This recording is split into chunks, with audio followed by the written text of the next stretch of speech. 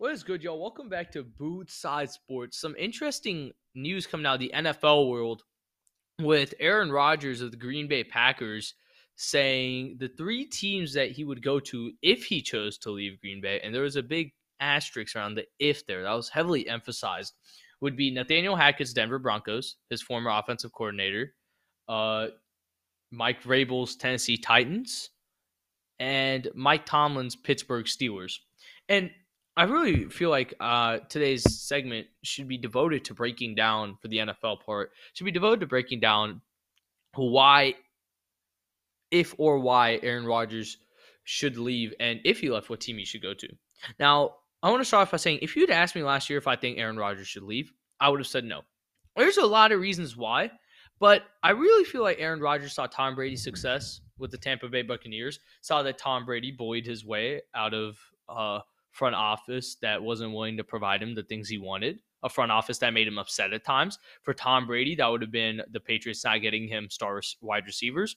For the Packers, it was a lot worse, though, because they drafted Jordan Love, Aaron Rodgers' heir apparent replacement, with Aaron Rodgers coming off a great season and Aaron Rodgers winning 2 MVPs after Jordan Love got drafted. So Aaron Rodgers was obviously upset with the Packers front office organization, but I really feel like when you just kind of bully your way out of an NFL organization, you're kind of not doing justice to the fans of the NFL. Like, at least when Tom Brady left, it was open. He called Robert Kraft. He called Bill Belichick. Said, listen, here's what's going to happen. There's actually even reports that Robert Kraft, Tom Brady, and Bill Belichick sat down and had a conversation after the Bucs game this year, showing that they're still in good relationship with each other. And even if there were terrible relationships with the front office, Tom Brady still loves the fans of the New England Patriots. He's on record saying New England is his home. He's on record saying he loves the fans of New England. He's on record saying he hated beating the New England Patriots, which I know is a lie, but it's still great to hear out of his mouth. Aaron Rodgers is not that way, and the Packers fans deserve more. The Packers have been the peak NFL franchise since day one. Bart Starr won them Super Bowl I. Brett Favre and his heroics. Brett Favre and coming out in the games where his dad died and throwing up 5 touchdowns against the Raiders. That was prime Packers nation right there. The emotion around that Packers fan base. The Packers are the only NFL team that's publicly owned by the people and only managed by the front office. Sure, there's minority stakes in ownership, or else the NFL wouldn't let it work out. But people have a stake in the Packers. They were publicly traded in 2008 during the housing crisis, and a lot of people got to buy some of the Packers, and that's why their fan base is so beautiful. And even when Brett Favre left, and let's highlight this out, when Brett Favre bullied his way out of Green Bay, he didn't actually bully his way out of Green Bay. He came out of retirement and said he wanted to go back with Green Bay. Green Bay doubled down and bet on Aaron Rodgers, which turned out to be a good bet, and sent Brett Favre to the Jets. They sent him to the Jets. He got his way out of the Jets, went to the Vikings, and made it to another NFC championship with the Vikings, with Adrian Peterson. That was a good team that just didn't get what they wanted against a prime Saints team. A Saints team that went on to win the Super Bowl that year against Peyton Manning's Colts. That was a good Saints team. And even when Brett Favre wanted out of Green Bay, he still loved Green Bay. I don't think Aaron Rodgers loves Green Bay anymore. I think he loves the idea of Green Bay bringing him national championships. He loves Davante Adams. He loves Marquez Valdes-Scantling. He loves Allen Lazard. He loves Aaron Jones. He loves his super studded offensive line. Have you ever had problems with Aaron Rodgers getting sacked? He has historically had one of the best offensive lines ever because the Packers entrusted that their franchise QB be safe. They wanted him to be safe, and they made it happen. Kudos where kudos are given. The Packers have had a good offensive line. They've kept Aaron Rodgers safe ever since his collarbone injury around 2015, 2016. They've made sure Aaron Rodgers has been safe. Now, when we look at this year, after another playoff loss, he didn't even make to the NFC Championship game this time. And he lost to Jimmy Garoppolo, man. And I'm sorry, 49ers fans, if you're listening to this, we hate Jimmy Garoppolo. As a person, we love Jimmy. There were times where me and Saho would be watching that same Packers game, and we're like, let's go, Jimmy, just for him to throw a pick in that same play. but we love Jimmy Garoppolo as a person. As a quarterback in the NFL, though, I can name 30 people right now that I would rather have him start. I'd rather have the 49ers start than Jimmy Garoppolo. He is not a good NFL quarterback. And when he outduels the greatest wide receiver quarterback duo we have in the NFL right now, you have a problem. When he outduels a NFL MVP as of this year, saying that he's the best quarterback in the NFL during the regular season, not the playoffs. We know this. But when he outduels the best regular season quarterback in the NFL and one of the best wide receivers, who is debated for being the best wide receiver, but that's a whole nother debate in the NFL, and Devontae Adams, you just have to win those types of games. You really do. It doesn't matter if your special teams choke. It doesn't matter if your defense chokes. The greatest players of all time found a way to win. Tom Brady found a way to win when his defense wasn't getting it done. Patrick Mahomes found a way to get it done when his defense wasn't getting it done. Peyton Manning found a way to win when his defense wasn't getting it done when he was on the Colts. Now, when he was on the Broncos, Peyton Manning got carried. Everybody knows this. But the greatest of the greats find a way to win. And it goes both ways. Aaron Donald found a way to win the Super Bowl. Matt Stafford found a way to win the Super Bowl. Cooper Kupp, who was actually held in a pretty good check for being Cooper Kupp, the best wide receiver in the NFL this season, who's actually holding pretty good check until that last drive, where he also found a way to win. It doesn't matter what position you are, the greats find a way to win. And Aaron Rodgers in the playoffs is not a great. He does not find a way to win when it matters. And you can say, oh, this year wasn't his fault. What about last year against the Bucs? Huh? People think, oh, you should have gone for it on fourth down. Well, he had 3 downs beforehand to get it in there. And he also had to pick that game. All right. Let's look. Oh, what about the NFC Championship before? What about the NFC Championship before that? Well, one of those NFC Championship games was a loss to the 49ers again, where Raheem Mostert rushed for 4 touchdowns and Aaron Rodgers was unable to get anything going on offense. The NFC Championship before that, Russell Wilson led a daring comeback. 2 years before that, in 2015, Russell Wilson led a daring comeback in the playoffs versus Aaron Rodgers, and Aaron Rodgers could not get anything done in that second half. It is on Aaron Rodgers that the Packers don't have a Super Bowl in these past 4 years. It's not front office's fault. It's not Matt LaFleur's fault. It's not anybody's fault but him. If he wants to point the finger, he's going to have 4 more pointing back at him. And if he wants to cry that much about it, I think Aaron Rodgers should leave. And then let's break down which team he should go to. Because at this point, it's better for Green Bay too.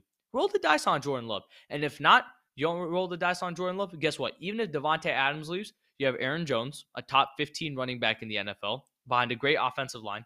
You have Markel Valdez-Scantling, who's a great deep threat. And you have Allen Lazard, another great wide receiver. And you have Matt LaFleur, a really, really good offensive coach. So, even if Jordan Love doesn't work out, guess what? So many free agent quarterbacks are going to want to come to you. Like, can you imagine what Matt LaFleur could be able to do with Marcus Mariota or Jameis Winston? Or, figure out a way to get Ryan Fitzpatrick back in the groove. Like, it just takes one of those quarterbacks, because we've seen that even with an NFL MVP, it's not the quarterback for Green Bay in the regular season. In the playoffs, whole different story. And in the playoffs, it is also luck of the draw. Sometimes you'll get good matchups. The New England Patriots got to play the Tennessee Titans with Marcus Mariota in the playoffs. And I never once complained about it in my life, because I knew we were going to win that game when I saw Marcus Mariota was our quarterback. Like, sometimes you get lucky in the playoffs. Maybe Green Bay gets lucky in the playoffs next year. I think it's for the best. As far as Jordan Love goes, we saw him play one game.